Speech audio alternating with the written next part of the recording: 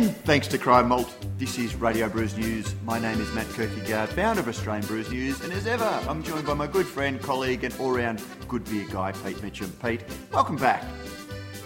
G'day, Matt. G'day, listeners. Good to be back. And here's a promise. I'm going to throw us both under the bus, figuratively and metaphorically, Matt.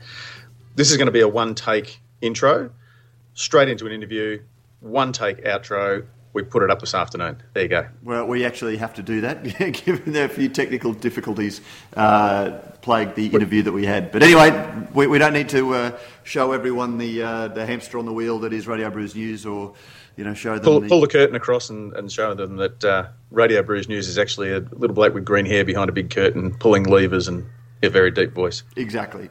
How's your week been, Prof? Last week, just after we went live last week, you posted an article 2 about your Man Challenge. You'd posted an article and you talked a little bit about the health side, and last week you revealed that you'd gone with the Man Challenge. How's that going this week? Yeah, really good. We're getting right into it and seeing results, which I guess is the main thing. And I think probably the most pleasing thing that has surprised me is the number of phone calls and emails and messages that I've received from blokes, A, wishing me well, B, finding out how they can, we look forward to, seeing the results and all that sort of thing. But more importantly, I think guys genuinely interested in, if it comes around again, let me know. I wouldn't mind. So what I'm hoping to do is that we can get some kind of, whether it's Blokes in Beer or a, Australian Brews News Man Challenge team together perhaps, and not that you get together and exercise and that sort of thing, but you just all sign up together and I guess we have a look at a bit of a cumulative health improvement. That sounds great. That sounds very good. So, I'll certainly be part of that. Mate, in other news this week, let's see, I finally got around to not just running, but also kegging my Cooper's Brew Art beer from the Beer Droid. Can I just say, Matt, I kind of feel invested in your inaugural brew, mainly because, as listeners to the previous podcast will know, I spent 13 days living in the Casa del Kierkegaard, and I shared the downstairs with, on alternate nights, either the washer or the dryer going through its cycles. But in between that, there was just the gentle hum of the brew art coming from your office down sort of at the other end of the corridor there, behind the laundry. And so I couldn't help, of a morning I'd sort of, get up and do my exercise, and then I'd pop in and see how the brew art, that's day 8 of fermentation, and think, here we go, So I'm very keen to hear, if not taste, how it all comes out. Well, the total brew time ended up, according to the app that I've got on my phone, was 27 days, 19 hours. And I think it was, let me see, it was ready to keg on the 7th of August. And then I had to put it in storage for the duration of the exhibition, and only got around to kegging it yesterday. So it's had a fairly good long cold chill at 3 degrees. That's a proper lagering. That is proper. Time is going to be the extra ingredient in this exactly. beer, let me tell you. But I managed to have a little sip as they recommend. The video says, pour a little bit into a glass and check it for unusual aromas and taste, and it certainly tasted okay. The thing more than anything that really impressed me was that as you're looking through the clear tube as it's going into these goon bag bladders, the 5 litre goon bag, it doesn't sound all of that nice, but the 5 litre goon bag bladder, the tube that it goes through is clear, so you can see it, and it was the most lovely, bright, lager-looking beer, not yeasty at all. So I'm very interested to see how it's going to taste when it goes through. I've got 2 weeks of conditioning now in the keg for it to sort of get a nice level of carbonation. But it certainly was tasting the way it should, and I'm really quite interested to see how it goes, because it is. Yeah, it is an interesting piece of kit, Prof, and I'll reserve my judgment to the very end. But But out of interest, just in the process up to this point, have you found that it has had, I guess, a minimal impact on the daily life kind of, rituals and procedures and that sort of thing? Like, has it been, it's just been there, and because it does so much of the stuff automatically or electronically, have you found that, like some home brewers find, it's the, bugger, I was out all day and temperature got up a little bit too high, or I should have racked it off, or I should have done this. Do you find that it's taken that element of home brewing away? Absolutely. It's been very, it's been very simple doing it. There's about an hour of prep when you first get going. You put the sanitizer into the droid itself to just completely clear everything. You put it in, then you refill it. Once you've given a quick rinse, then you refill it with water, add the ingredients, put it on, turn it on, and you're there. And so it's probably only an hour, including all of the prep stuff. And then it just sits there. And as you said, you've got this nice little hum as the compressor turns on when it's trying to keep the temperature within the right range. The kegging stage. Now, I strictly followed the video, which is, I think, designed. It's part promotion, part instruction, and it's designed to make it look very, very simple.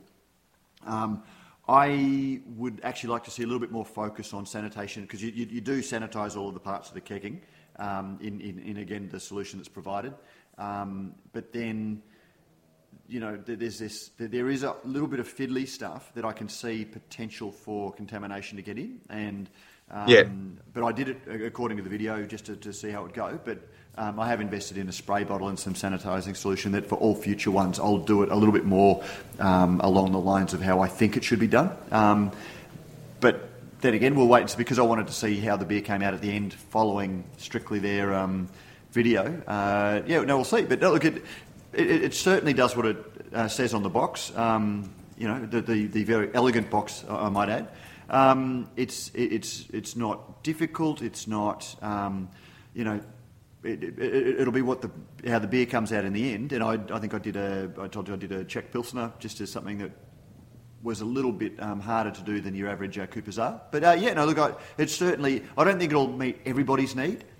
There are some people who want to have a lot more, do much more of the all grain. But I've done the very basic, just take the ingredients as they came, put it in. I'll have a little bit of a play around in future with my own recipes to come up with, tweaking it a little bit. I might even play around with dry hopping, and it certainly does have that ability to do those sorts of things.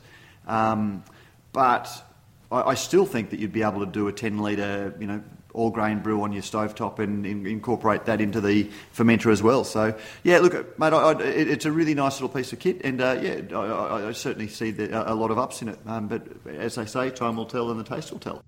Yeah, you may not be aware, Matt, but coming up in Adelaide later in the year is the Australian National Homebrewers Conference, and perhaps, perhaps not this year, but perhaps in 2 years' time, you might have improved your skill level to the point where you'd feel confident perhaps entering a couple of bottles in the homebrew comp. I think there's a lot to be said for that. And actually, that... Was that a nice segue? Funnily enough, yeah. We are going to be talking to somebody. Maybe you'd like to intro our next guest. Well, I think our next guest, Matt, if I'm not sadly mistaken, is actually one of the conveners or the organisers of this year's Australian National Homebrewers Conference. Many people, Melbourne-based, and also, I guess, around the country, would be familiar with the very good work of John Preston from Grain and Grape in Yarraville here in Victoria, which is both a homebrew haven, but also, I guess, the epicentre of a lot of the innovation in home brewing with their homebrew clubs that they host there, as well as some professional brewers who, I guess, made their chops there many years ago and who still come back and have system wars each year during Good Beer Week, where beers are made on different systems and then stacked against each other. So it'll be very interesting to have a chat to John. And should we perhaps even just get underway and say, let's welcome do that now. To Radio Brews News, John Preston. Mate, who is John Preston? Well, I'm a 57-year-old homebrew shop operator, I guess you could say. Just mad keen on the whole concept of beer. I love beer as a sort of late teens, early 20 guy, but it was a real VB kind of an experience in those days. But all took off with the start of the Loaded Dog Pub Brewery in North Fitzroy in, I think, 87. 87. So you stumbled in there and your life was changed forever? Sort of. I had a friend, Laurie Carr, and we'd heard this pub was changing to a pub brewery. At that time, it was walking distance from home, so we headed around one time. The beer, I wasn't so enthused with the stuff that was being produced there, although I don't know whether I was any sort of a judge at that time, but I remember trying Hackashaw wheat beer, which was just such a totally different taste experience for me that it just really got us fired up. And so not long after that, we started home brewing, went down to Australian Home Brewing in Hughesdale in Post Road as it was then, got a homebrew kit, with a Cooper's kit, and made our first beer. And Cooper's kits had only been around for 10 years by that stage, so it's still relatively the early days of home brewing as well. That's right. I'd known people who'd done it. I'd heard about it. Cooper's were certainly the people who got it started. I think actually that Gough Whitlam legalised it while he was in the 70s. Another great thing that Gough did. Really more than anything as a result of the Southern European migrants making wine at home, and that was actually illegal until Gough legalised it. It was legalised in Britain about the same time as well, I think, so it's probably a bit of a worldwide And it wasn't trend. Specifically legalising homebrew, it was changing the excise laws to make around that, and that was 1973. But at the same time, he also changed the excise on commercial brewers quite substantially, and it was one of those funny things that Cooper's really took a hit, and that actually the change in the excise rules actually made a whole lot of the breweries that were operating then unviable essentially because they were paying so much more excise. And Cooper's in 77 created the homebrew kits that have make up I think 15 to 20% of their profits these days. So it was giving with one hand and taking with the other, if my memory of history is correct there. Yeah, I knew some of that, but not all of it. That's very interesting. We probably should speak to our favourite beer historian, Brett Stubbs, about that at some stage. But anyway, in the Loaded Dog started in 87. You tried the Hackashaw wheat beer, bought yourself a Cooper's kit and got into home brewing yourself. Is that the point at which your life changed, or was it a little bit more of a transition? No, I think it really was a big thing, just trying that beer and thinking that I loved beer but not really knowing anything about it. I mean, there were a whole lot of other things that happened. I went to Europe in 87 as well, and while once again it was a bit of an uneducated trip in terms of beer, it was tasting a whole lot of different things. My ex-wife was Dutch, and so we went to Holland and Belgium and tried some beers there. Once again, I didn't know a lot about it at that time, but just tasting some different things. So when I got back from that trip, well, I suppose about the same time that we'd started brewing, we started searching around second-hand bookshops or bookshops generally, but then into second-hand bookshops for brewing books, started getting some malt extract and some grain, and sort of playing a bigger part ourselves, I guess, in the recipe making.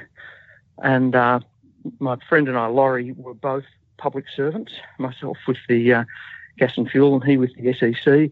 And it was the Jeff Kennett days of redundancies and all that sort of stuff. So after a few years, we pulled our cash, such as it was, and opened a shop down at Edithvale called Southern Home Brewing. We had thought about starting a brewery. There were a couple of little ones, Wattle Lager out in the eastern suburbs, making a really nice little lager. And apart from those few pub breweries, Grand Ridge, which was known as Strzelecki in those days, but really, I'm really glad I didn't start a brewery in those days because I don't think we would have gone very well. Maybe that government payout that you received would not have done so well. I don't think so. I've still got a plan at home that I made it about 88 for setting up a brewery in the shed of my house back then, and I think it'll stay there.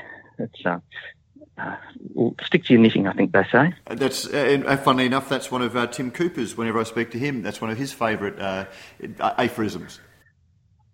Yeah, well, look, I think I've thought about it many times, the move into a brewery, and it probably doesn't quite my skills or personality maybe even don't lend itself to it.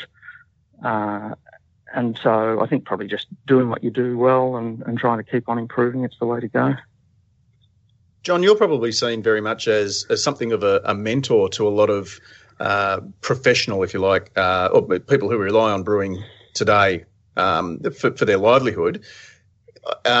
You've seen a lot of them come through as as novices, as hopeful home brewers, and have now sort of seen them go off and either start their own label or brew for somebody else. Who are some of the names that some of our listeners might be familiar with, who I guess you got to take hand in hand on those first few steps? I think, well, I suppose it comes in two brackets really. There are the employees and there are the customers.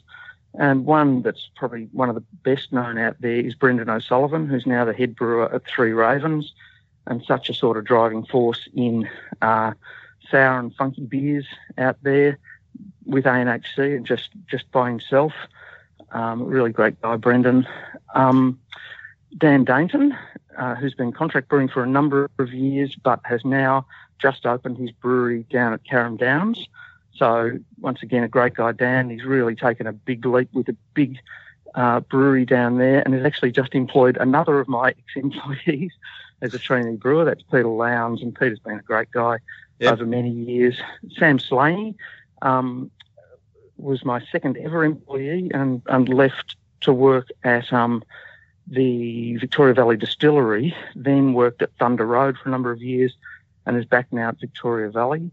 So he was a guy who worked as a geologist, trained as a geologist originally and worked as a geologist for a little while, but he's really got the brewing bug. And just in terms of the number, there are just a phenomenal number, I guess, of craft brewers who started as home brewers who've come through. Dave Golding from Red Hill, he did our original website, I think, in about 1998 or something like that, while he was planning for the Red Hill Brewery, and he's been a great supporter of ours. We've known him for many years. Simon Haylock is an old friend. He actually came into our shop in 1990, joined a club. I think he won the second Brewer of the Year with Bayside Brewers Club in about 91 or 92. And later did the course at Ballarat. He was a marketing guy, did the course at Ballarat, worked for a couple of years at Matilda Bay, and then was head brewer at Red Hill. Then, and he's actually back now working for me 3 days a week, helping to sell commercial brewmeisters and setting up systems for people in pub breweries and that sort of thing. So I'm sure there are more. You think of Matt Houghton from Boat Rocker.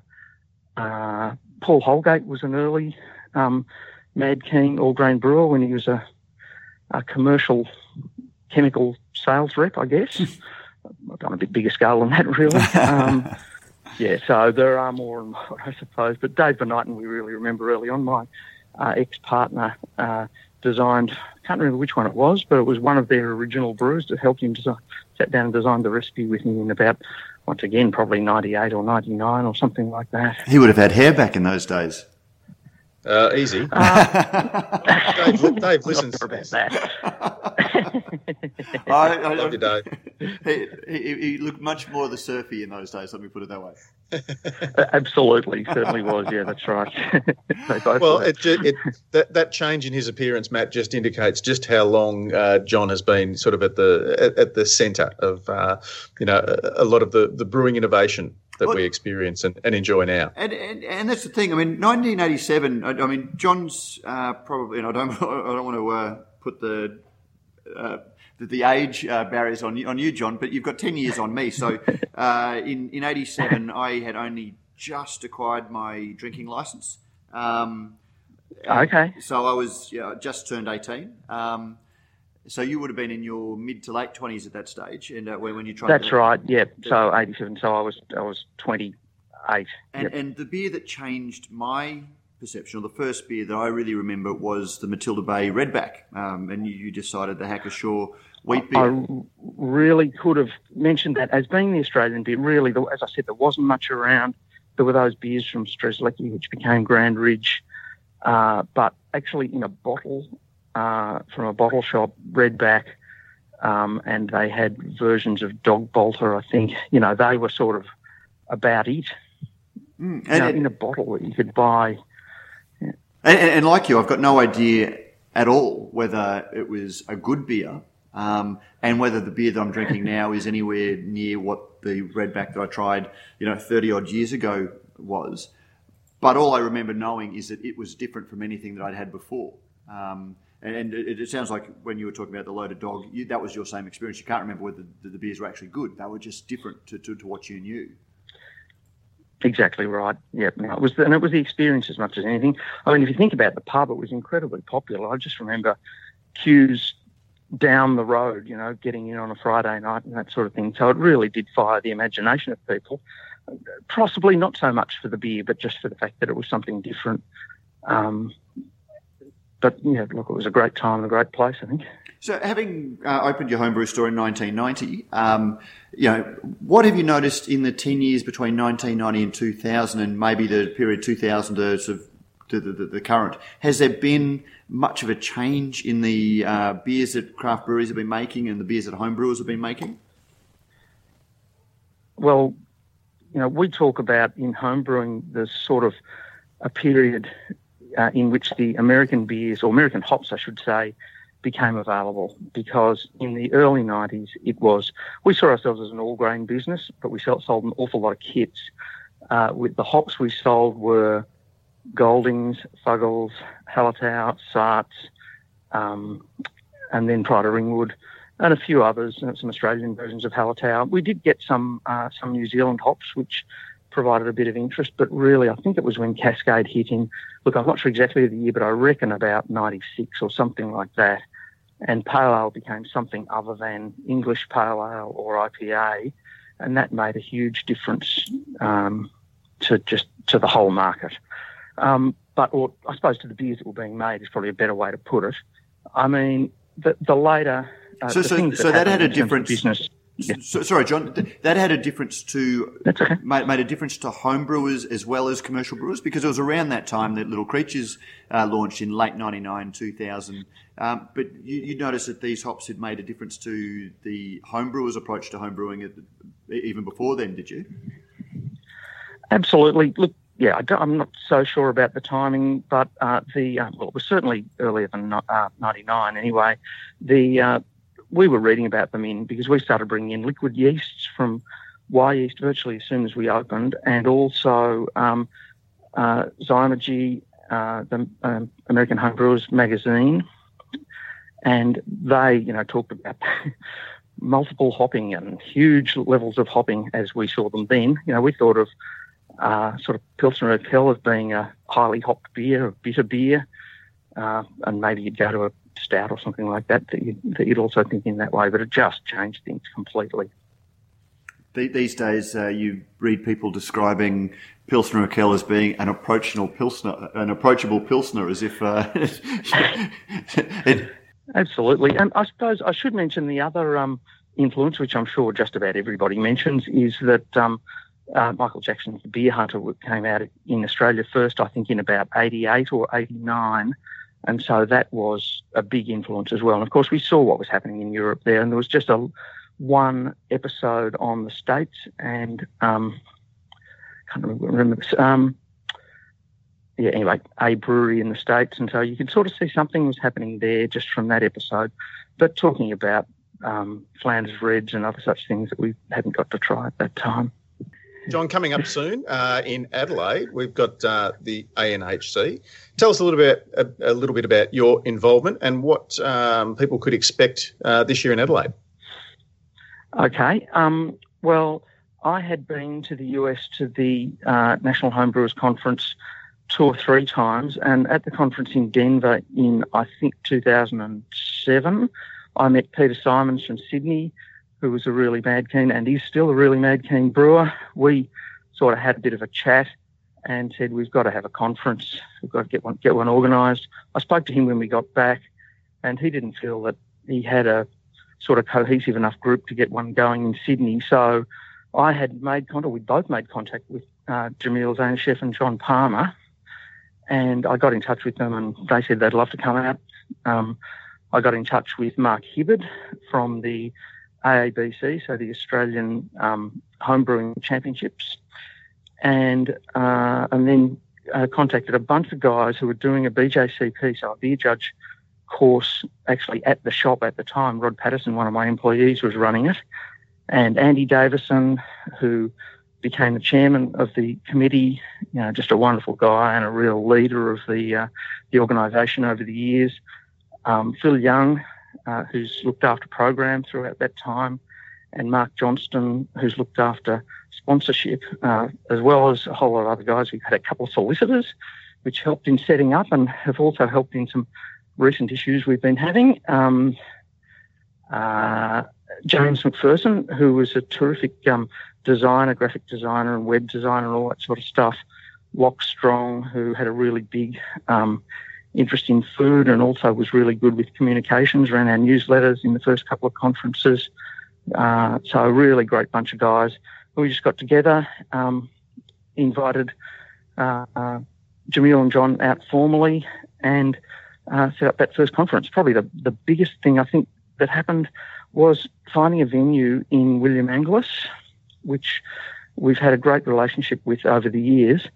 One of the things that we've just got to maintain as we move away from Melbourne. The first three conferences are in Melbourne, the fourth one in Canberra, and this one will be in Adelaide in October. But William Angliss were terrific for us in those first few conferences. John, I was lucky enough to get to the very first ANHC when it was in Melbourne. And, quite apart from the event being an amazing event from a first up organisation, one of the things that really stuck out for me was the very first beer and food dinner that you did at the William Angliss there. And to my mind, it is still one of the best beer and food dinners that I've ever been to, and that's, bar anything.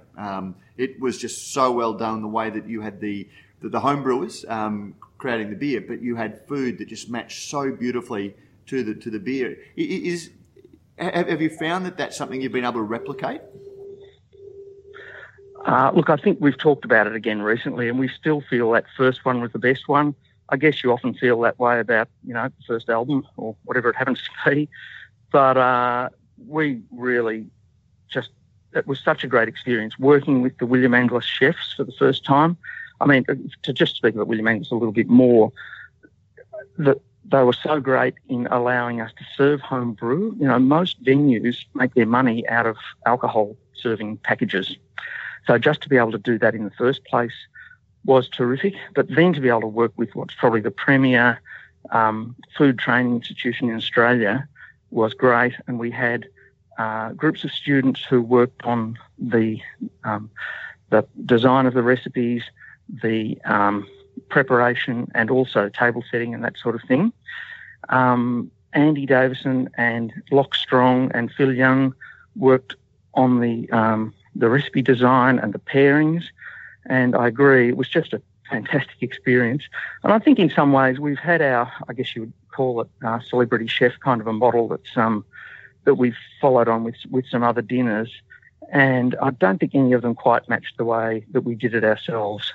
That's, without being critical of any of those, because certainly Scott Thomas and Brendan Sheldrick from Rosetta and Chris Badenoch, we've had some terrific people to work with throughout that time. But I guess that's always the trouble you have from a marketing point of view. Something that Pete and I talked about a little bit in the intro is to get a name along. Then they also have an ego, not in the pejorative sense, but they've got something that they want to demonstrate and something that they want to wear. Whereas in that very first one, it wasn't really, it was about the beer and the food and nothing else, and just trying to bring those two things together without a chef or without and all of the home brewers were fairly humble guys. And that does seem to be a problem. Anytime you start getting a name involved, they want to be the name as opposed to just the elegance of the match. I think most of them have been pretty good in that way. We've actually asked them, I suppose, to contribute. And they've been involved in those meetings early on. But I think probably the unique thing about it is, apart from the fact that it's home brewers actually brewing the beers, it's also that we start with the beer and we choose some brewers who've been doing really well in competitions in recent years and multiple competitions, and choose their best beers, and then try to work out four that could work fairly well in terms of a meal, a four-course meal, and then the food follows the beer. So that's, the model that we've tried to concentrate on over the years. John, for those hoping to get along to this year's conference, what are the details? Well, the conference is running on the 13th, 14th and 15th of October in Adelaide. You can buy tickets at www.anhc.com.au. So the first day, the Thursday, is actually the judging of the beer awards, the Amateur Brewing Awards. Then a Cooper's tour in the afternoon, and in the evening is our pairing dinner, the one, sort of the equivalent of what we've been just talking about, which will be really interesting, organised completely by the Adelaide crew with very little input from us. Friday and Saturday are 2 days of presentations. Our international guests this year, we have Mitch Steele from Stone, or until recently from Stone, so it's very interesting fact that he's just left, and so we're looking forward to hearing what's happening with his new brewery, new startup. But so he's doing a presentation on IPAs from yesteryear to modern day that'll have some Stone tastings and some British IPA tastings, and also a presentation on hops. Our second international presenter is Stan Hieronymus, the writer. And so Stan, I think most people would know, or most homebrewers would know, Brew Like a Monk, which is a fantastic book. As someone who likes to read a lot, it's a really readable book and gives great sort of history as well as recipes. So really looking forward to Stan on that, and also on wheat beer. He's also on our hop panel, so we had a hop panel this year as well. The last one, and probably the most interesting, I think, is Bert Van Hecker, who's got his own brewery called Bomb Brewery. He's actually, so that's sort of a microbrewery, I suppose, in Belgium. He has brewed, everyone would be interested to know, he's actually brewed at Orval and Rodenbach, and also has worked at New Belgium in Fort Collins. He's a really passionate sort of guy. He malts his own barley, he toasts his oak, and we're going to have a whole lot of beers that we can taste from him. He's doing one presentation called What Makes It Belgium, so just working through all of those places he's worked at, I guess, and then a second one on his own. He's known, I think, colloquially as the beer baker. That's right, or malt baker. The malt baker, and just one of the most interesting, like you say, passionate. But his, I guess, just the slant, just the way he looks at things, and whether or not it's a translation issue. But he's just one of the most engaging and interesting people that I've ever spoken to. Yep, it seems like a really terrific. I haven't actually spoken to him, but we've had lots and lots of emails go backwards and forwards, and some of it. I'm sure we'll have to watch out for a bit of censorship that might have to happen during that presentation, I think. That'd be really fun, the price guy. of admission alone. Yeah, just to see. Absolutely. And just a couple of the other presentations that I'm really looking forward to. One is, I did mention earlier, Brendan O'Sullivan is doing one on different kind of kettle souring techniques using different cultures. So he's actually grabbed half a dozen fresh wort kits that we've made here pre-hopping, and he's going to make up cultures through different kettle souring techniques for tasting for everyone at the presentation.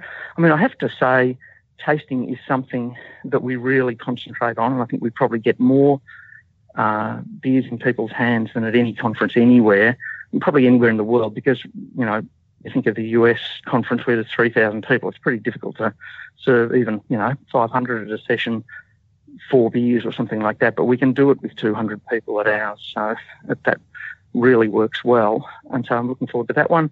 And the other one, it's sort of a two-parter, and that is we nearly always have a home brewer to pro brewer type session. this one we're having Derek Hales from Bad Shepherd, Kev Hingston from Pact, Ryan Davidson from Little Bang, and Michael Leslie, another of my ex-employees, who is now brewing up at Stone and Wood. And so they're doing that presentation, but they're also brewing our commemorative beer, which we've never had done by a group such as that before. The commemorative beer has always been done by CUB, and Nick Jontoff, who's been a great supporter of ours over the years. And so they've brewed a Saison at Bad Shepherd. It's in the tanks at the moment, and bottling will happen in a few weeks. So we're really looking forward to that. That'll be served at the conference, and also attendees will take away a bottle. Well, John Preston, mate, thank you very much for having us on. And I should say to our listeners that John's appearance here today has been actually because of listener demand, and all of you listeners have emailed in suggesting. It's actually been a couple of our patrons have suggested that we speak to John, and we are gratis. That's very nice to hear. Yeah, no, people, you've certainly influenced so many people in the brewing industry, and had an influence on so many careers, and been a source of great knowledge to so many people that, your name has been something that has constantly come up as somebody that we should speak to. So thank you very much for joining us today, John. Okay, thank you. If anyone does want to find out a little bit more, now we haven't really plugged your business too much, but if anyone is tempted to get into a little bit more about home brewing, or dig further into all grain, or even make those first tentative steps into having their own maybe brewery bar, you're able to pretty much cater to everyone at your grain and grape. Sorry, I need to get those. That's right. That's been done before. Look, we've. I guess you'd say the emphasis of the business now is on education. I guess through our demos during the week, we spend a lot of time talking to people, and that rubs off positively on the business as it goes on. And as you said, we're now, as distributors for Speidel, where I've employed Simon Haylock, who I was talking about before, and he's helping people set up breweries based around the 200 and 500 litre Braumeisters, but incorporating full systems. So tanks, heat exchangers, hot liquor tanks, keg washers, and everything you need to get started in a brewery. So, and he's worth it just to speak his experience in marketing. He's got a very technical kind of an approach, but all of those things added together make a great package for just chatting about a brewery design. Oh, terrific. Well, we'll certainly link to your website so people can find out how to get in contact with you and get some of the benefit of your experience and advice.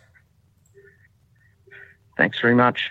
Well, John, thank you very much for joining us, and mate, hopefully we'll get to join you for a beer. I'm not sure that I'll get down to the ANHC this year. I'm about to head off to Oktoberfest in Germany, and so getting back in October. That sounds great. I've never made it there. Well, nor have I, and I'm actually the beer ambassador for the Brisbane Oktoberfest, which is an event that attracts 40,000 people. Okay. So I thought I probably need to. So I am heading off, but it just means that some of the other things I wanted to do. Absolutely essential research. Exactly. I'm nothing but serious about my work, John. So I won't get down, but all the best for the ANHC. And we will touch base with you afterwards to find out a little bit more about it, and also some of the learnings and what some of the presenters. And I know that James Atkinson is teeing up a chat with Mitch Steele as we speak. So we'll be doing a little bit of a pre-conference chat with Mitch Steele as well. Fantastic. Terrific, John. Okay. Lovely to talk to you. Right. Yep, you too. Bye-bye. Thanks, John. There we go, Prof. Mate, that was a great chat. He's just a lovely, lovely fella who has been around for since Adam was a boy. It seems in the world of craft beer, since before craft beer was craft beer. Yeah, exactly. And interestingly, that he sort of kicked off the chat with talk of putting your stuff together in a time of redundancies and that sort of thing, and pooling your resources and starting the business at around about the same time that Eric Walters started Strzelecki, which is now, of course, Grand Ridge Brewery, under very similar sort of conditions, with a payout, and with he and 4 or 5 others who bought the old Strzelecki brewery and turned it into Grand Ridge. Eric's the only one of that original crew who's sort of, still with the business. The others are sort of sold out and moved on. But it's interesting that the two sort of, met at the crossroads virtually, and one went one way and one the other. And it's interesting that John has the advantage of having seen so many, bright-eyed, bushy-tailed, and hopeful young homebrewers come in one door and sort of have now gone out the other door as with a brand to their name or as the brewer for another company, which is great. And actually, it's funny that the different things that leap out, because the thing that I took from that was that he was glad that he didn't, at a time when a lot of people were opening up breweries in the late 80s and early 90s, and not too many of them have survived, that he's pleased that he didn't go down that route, maybe went another way. So, which is one of those things that, looking at the number of people who are jumping into setting up breweries now, thinking, oh, this is going to go on forever, and how can you lose making beer? But anyway, the other key takeaway I thought, Matt, that really sang to me, and I guess again it's our combined sort of age demographic, but John talking about going off to bookshops and second-hand bookshops in order to get information about brewing. Kids, that's how we used to do things in the olden days. All right, that's research old school. We used to have to get on the bus and use our legs and find a bookstore that was open in the white pages. Let our fingers do the walking. You didn't tap on and tap off. You had to hand a ticket to the bus driver. He'd rip it in half, give you the other half. Yeah. He'd punch a hole in it. That's what punch your ticket means, kids. Yeah. Exactly. There you go. Prof. Great chatting to John. It was great. So, and look, for anyone who is thinking about it, get in and get your tickets now. So now let's see. Moving on from that, news this week.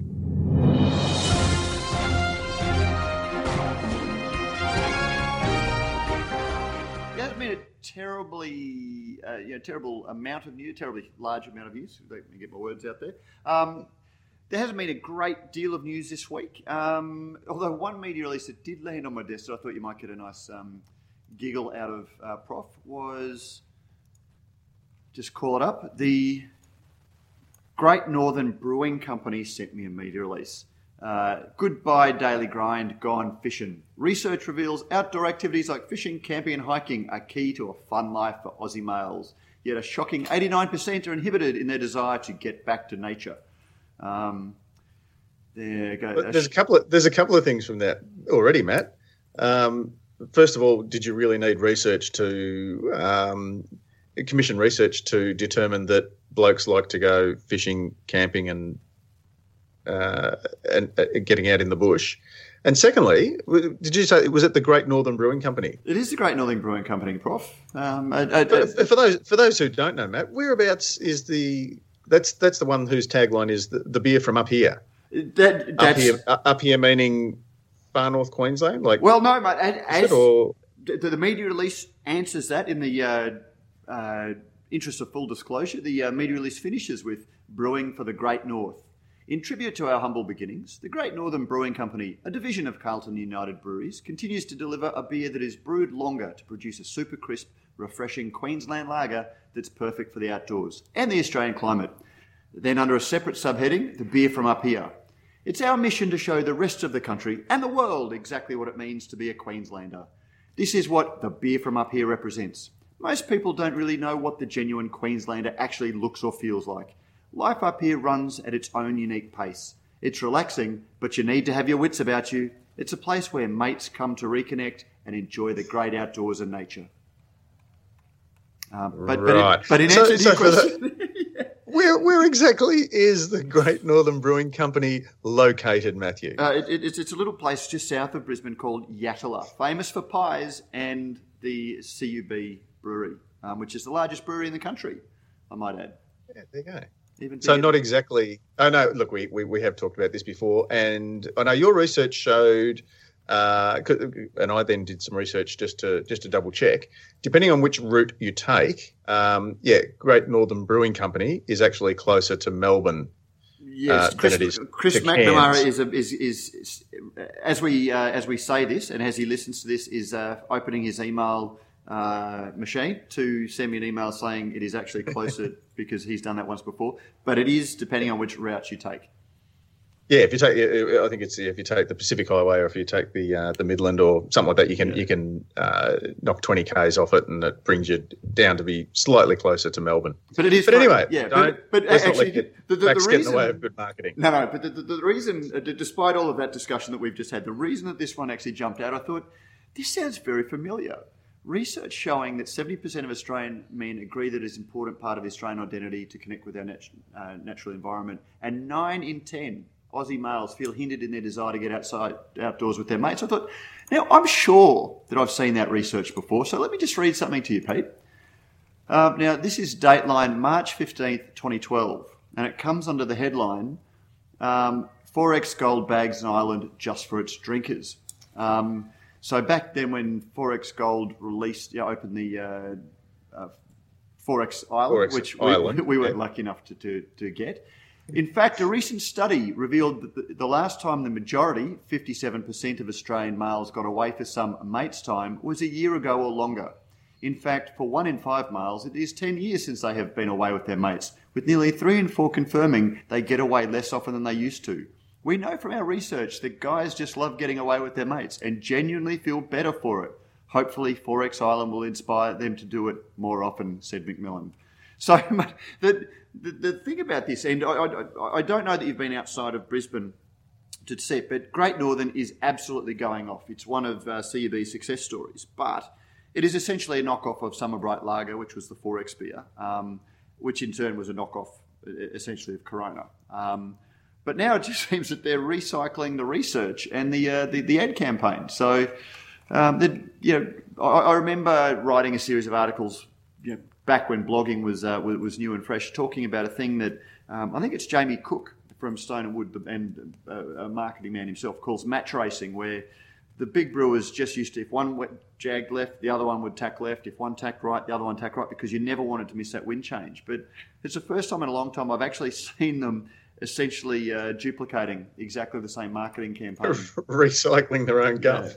Well, good on them. And that's, but that in this modern day and age, sustainability, we want to be recycling, reuse. Yeah, but I mean, that whole marketing thing of doing a survey that you are guaranteed of getting the results that's a whole podcast in itself, because these manufactured,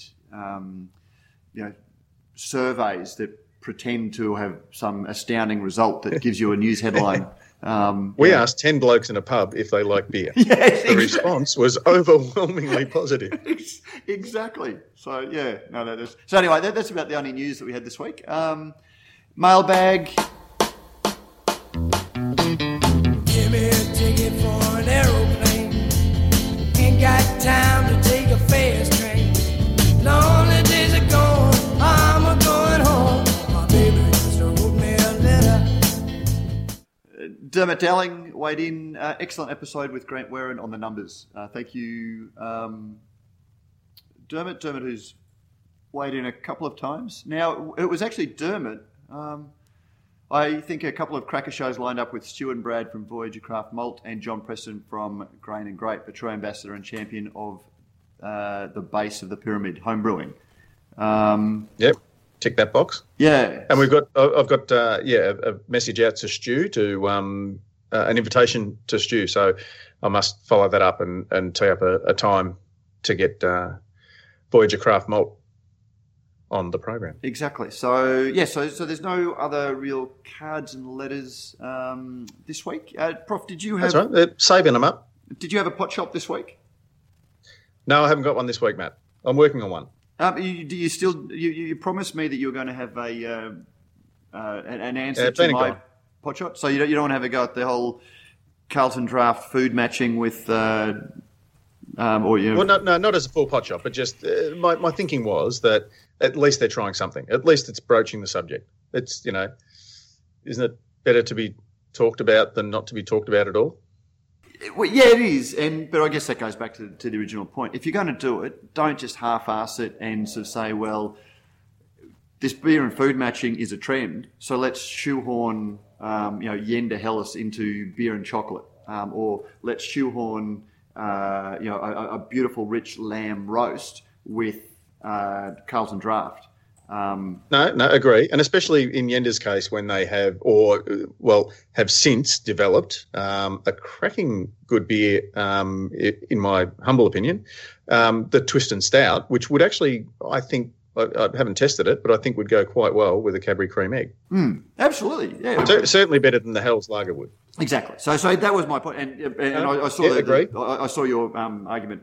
I think I've made your argument for me in the pre-ramble to that anyway. So actually, Prof, one thing I will say in the news thing, I got my Stone and Wood Forefathers beer. We did our chat with Willie Simpson. Have you been sent a bottle of that? I have got a bottle of the Doppelbock. Yes, it is absolutely luscious, dangerously so. I don't mind saying it's around about 6%, 6.5%, but it is just deliciously smooth. So, listeners, go out and get you. That's definite 2 thumbs up from me for the Doppelbock. I think from my memories of the Burragarang Bock. The Burragarang Bock was probably a little bit chewier, but certainly the sort of beer that can really excite your taste buds.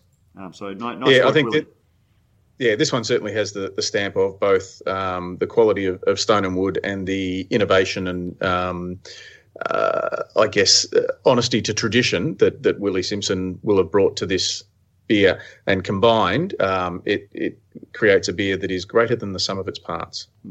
So, Prof, well, look, I mean, that's pretty much the show then. Great chat with John. Good to chat with you. What's coming up for you this week? And have we got anybody locked in for next week?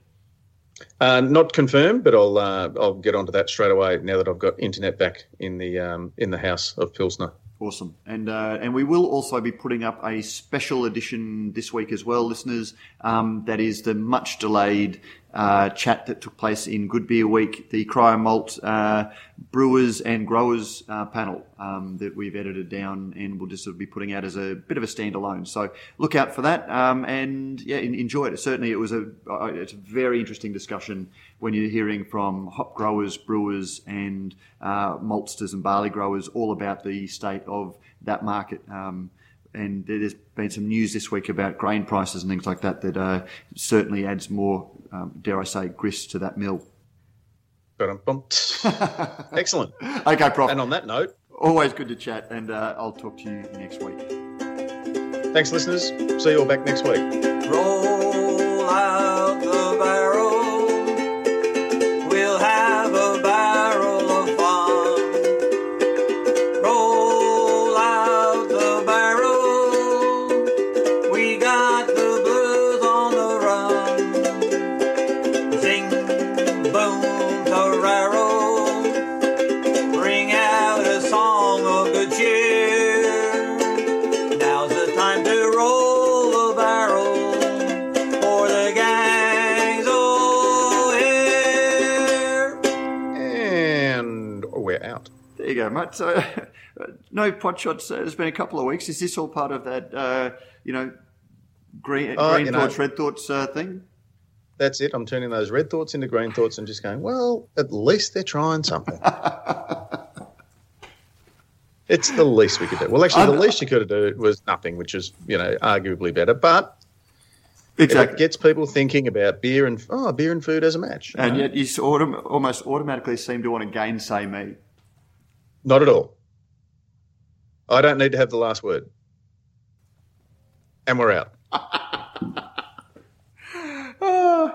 Blah blah blah blah blah blah blah blah blah blah blah blah blah blah blah blah.